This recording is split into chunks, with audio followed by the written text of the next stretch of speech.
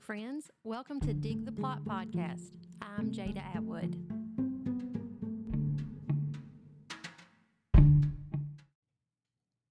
My local library shared my podcast last week, so I'm happy to say my number of listens has went up, as has my subscribers.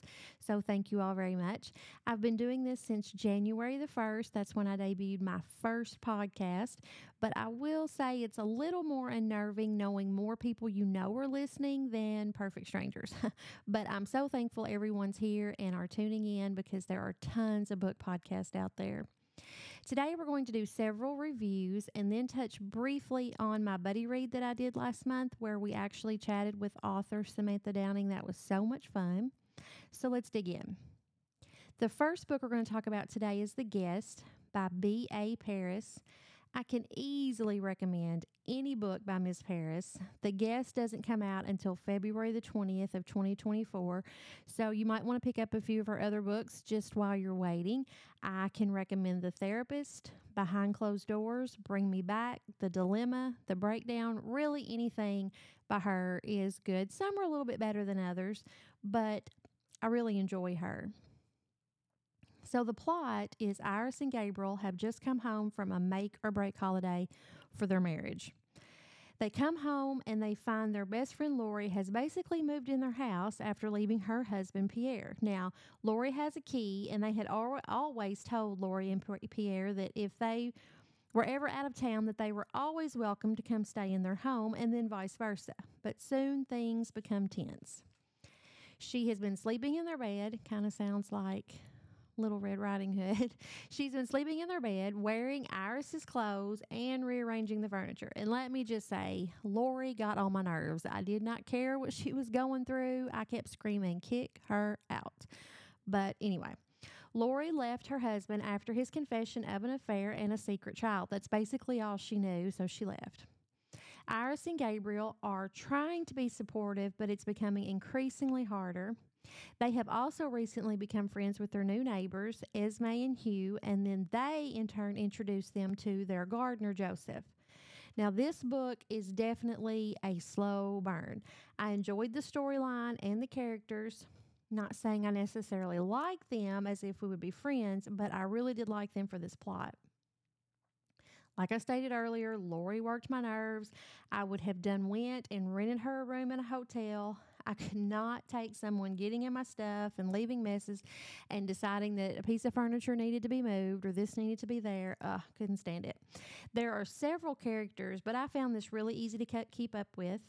I 100% never expected the ending, and those are the best kind of endings. But it explained everything, and if I were to go back and reread the book, I probably could see it coming because once I finished it, you can go back and you can kind of see the little hints at what's coming. This book had a really steady flow the entire time, and then wham, bam, there you go, the ending. I loved it. I will say the epilogue was long. I feel like authors are starting to do that. It's like you get the ending, you get the climax of everything, and then you've got this big, long, drawn-out explanation. I think we need to cut that off. But that's really the only thing I can say. It's a really good book. I really think you should pick that up come 2024. Now, the next book is Keep Your Friends Close by Lucinda Berry. The publication date on this is November the 7th, so it'll be here in a few months. The plot, Kirsten McCann is president of the West Holiday Moms Club and is hosting a party when she turns up dead in her own pool. So that's a fun party. It's clear it's not an accident, and everyone quickly becomes a suspect. Everyone is blaming someone else, and there's three mothers that find themselves at the center of the investigation. There's Whitney, Brooke, and Jade. Now, they, of course, all have heavy secrets to bear and motives. All of them have motives to murder Kirsten. You can read my book you can read my review on this book on Instagram. I really had a hard time with this book. I could not stand any of these women, really couldn't care less about them and their relationships, nor did I even like the cops in this book. No one seemed to have a clue. And I kept trying to look at it from the perspective that these people were considered the elite, but then it just led me to think, does elite mean that you're just completely stupid? Because that's how it felt. I kept saying, or the book kept saying, these women are best friends. Oh, she's my best friend. And I'm using that term very loosely because these women were not best friends or even knew what the word meant. The story alternates between the women, between each woman, and then between now and then. It really was easy to follow. And there was a lot of great storylines in this story that it should have been expounded upon, but instead, just silly stuff was thrown in. The book was so frustrating because it had such potential. Oh my gosh, and there were so many cringy parts. And almost every one of the cringy parts are the twist and the bombshells.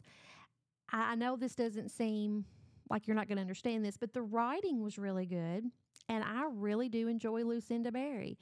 I looked at other reviews for this book. I love to read other reviews, especially when I get done reading. And I'm definitely in the minority for this review. This is just one of those books that at every turn I would like to rewrite just to make a better story. Of course, that's my opinion. I did give it 2 stars because I did finish it and I wanted to know how it ended. And honestly, this would have been one of those that if it had already come out, it would have been a great book to discuss all the way around on a podcast, just to say this is what happened, but this is how I would have done it differently. This would have really been one of those books. But since it doesn't come out to November, I can't really do that. So, this one was just, that's a good word. I'm not sure it was one of the better ones, but if you do enjoy Lucinda Berry, you might pick it up and love it because, like I said, I was in the minority on that. All right. Only If You're Lucky by Stacy Willingham. Let me just go ahead and mention that Stacy Willingham wrote 2 of my most favorite books that I read last year. Could not wait to read A Flicker in the Dark and All the Dangerous Things. Those are definite must-reads. So clearly I love this author, but I will say this book just hit a little differently. And let me see when this book comes out really quick. This book comes out on January the 16th, and I actually may have that noted somewhere later. So you've got a little bit of time on this book also, so you can stop what you're doing for sure and go get A Flicker in the Dark and All the Dangerous Things. But like I said, this book just hit a little different than those 2. It almost felt like a young adult book, but I don't think it was. I didn't ever read that it was. And maybe it was because we are dealing with college students. Maybe that's why it felt like it was a young adult book. So let's look at the plot. Lucy is larger than life. She's bold, she's dangerous, she's addictive, she's magnetic. People are drawn to her. Margot is on the flip side. She's shy, careful, never wants to be the center of attention. She's the typical friend. She's a typical friend who just wants to be this kind of person's sidekick. So when Lucy asks Margot to room with her and her friends, Margot can't say no. She's attracted to that. She wants to be, part of Lucy's life.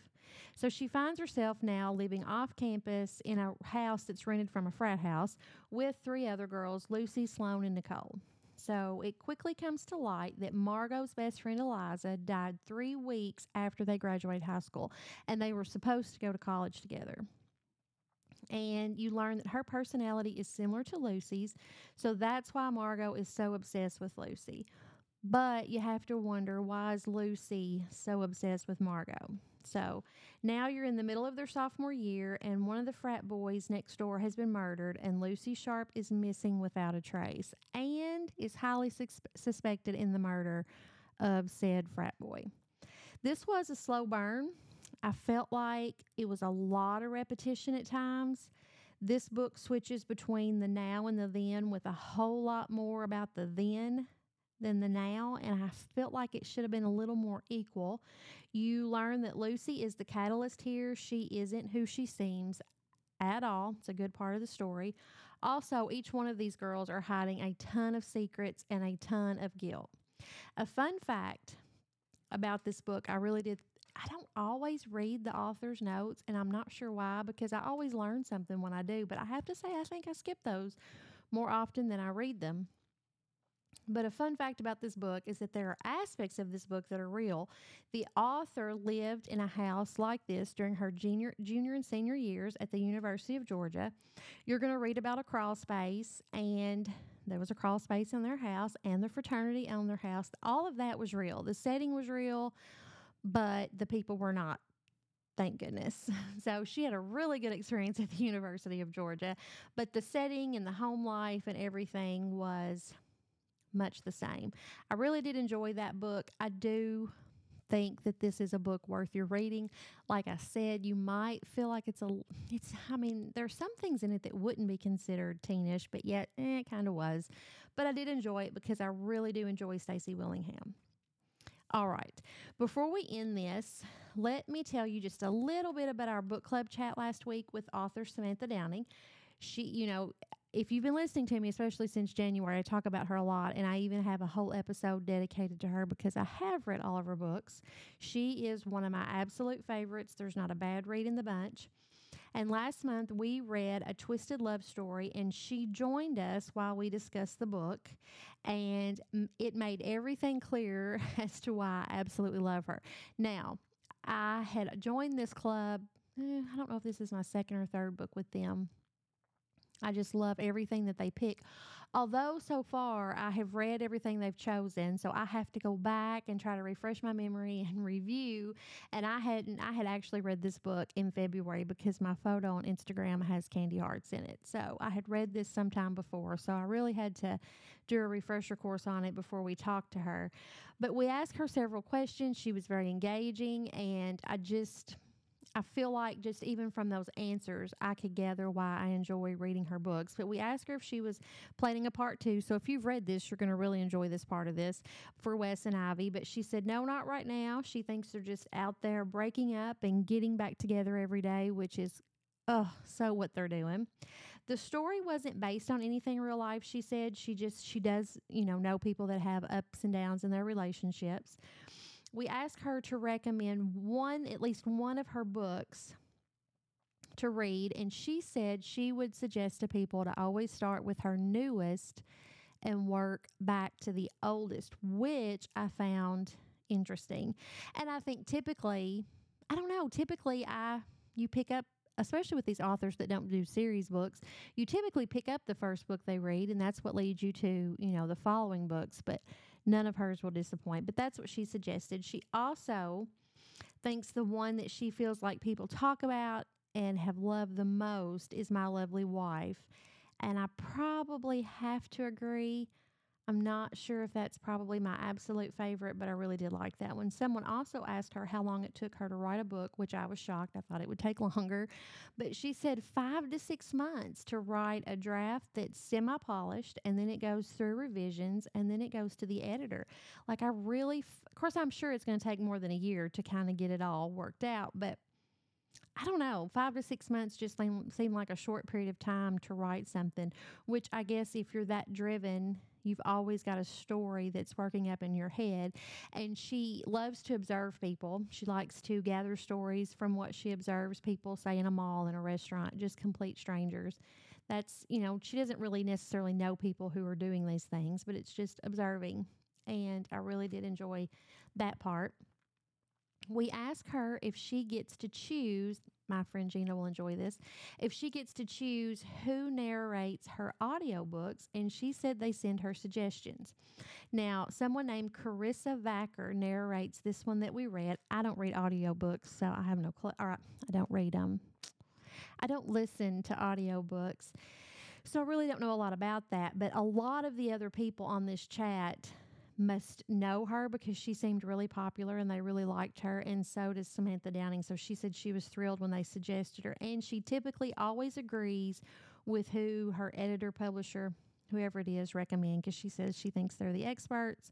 But this person had read another one of her books, so you'll have to pay attention to if you listen to the audiobook if this is someone that you enjoy listening to. So this was my my probably one of my top two favorite questions for her, because this is a pet peeve of mine. But they ask her how she chose her characters' names, and her reply was what sealed the deal for me. This is why I love her. She said she goes through a long process for names. She doesn't want them to sound alike or start with the same letters. She prefers unusual but not too unusual names. She also tries to make them memorable in the reader's mind so that no one gets confused, because she herself just hates reading and getting confused and having to flip backwards in a book to figure something out. And that's me. There are so many. It just seems like I'll get on a kick, and this is not the name. Well, yeah, actually, this one is Maeve, Maeve. I think the last two books I've read has had the name Maeve in it, and I'm like, why? When you could have Kim. I mean, to me, and then there's so many books that have so many characters, and you'll have so many names that start with the same letters. And I'm like, if you're going to have 12 people in here, then you need to have 12 different names that start with a different letter of the alphabet. And that's basically what she said. And then another favorite question was, what is she currently reading? And that is Woman in the Library. So, of course, I immediately looked that up and quickly added it to my TBR list, because murder, library, my two favorite things put together. So I really feel like that's going to be a good book, and I want to read that if she's reading it. Now, she didn't say she loved it. She just said that was what she was reading. So we so enjoyed talking to her, and it was just... I don't know. It was just like she was one of us that was on there chatting and talking about toxic relationships and twisted love stories. And it was just, she was just one of the girls, and she fit in nicely with our group. So huge shout out to my Instagram friend who set that up for us. It was awesome.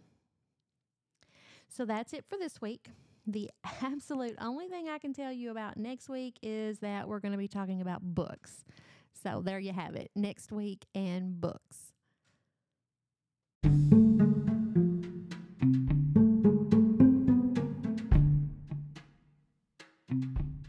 Thanks for listening to this week's Dig the Plot. Be sure and follow me on Instagram at digtheplot_. Join me next week. See you then.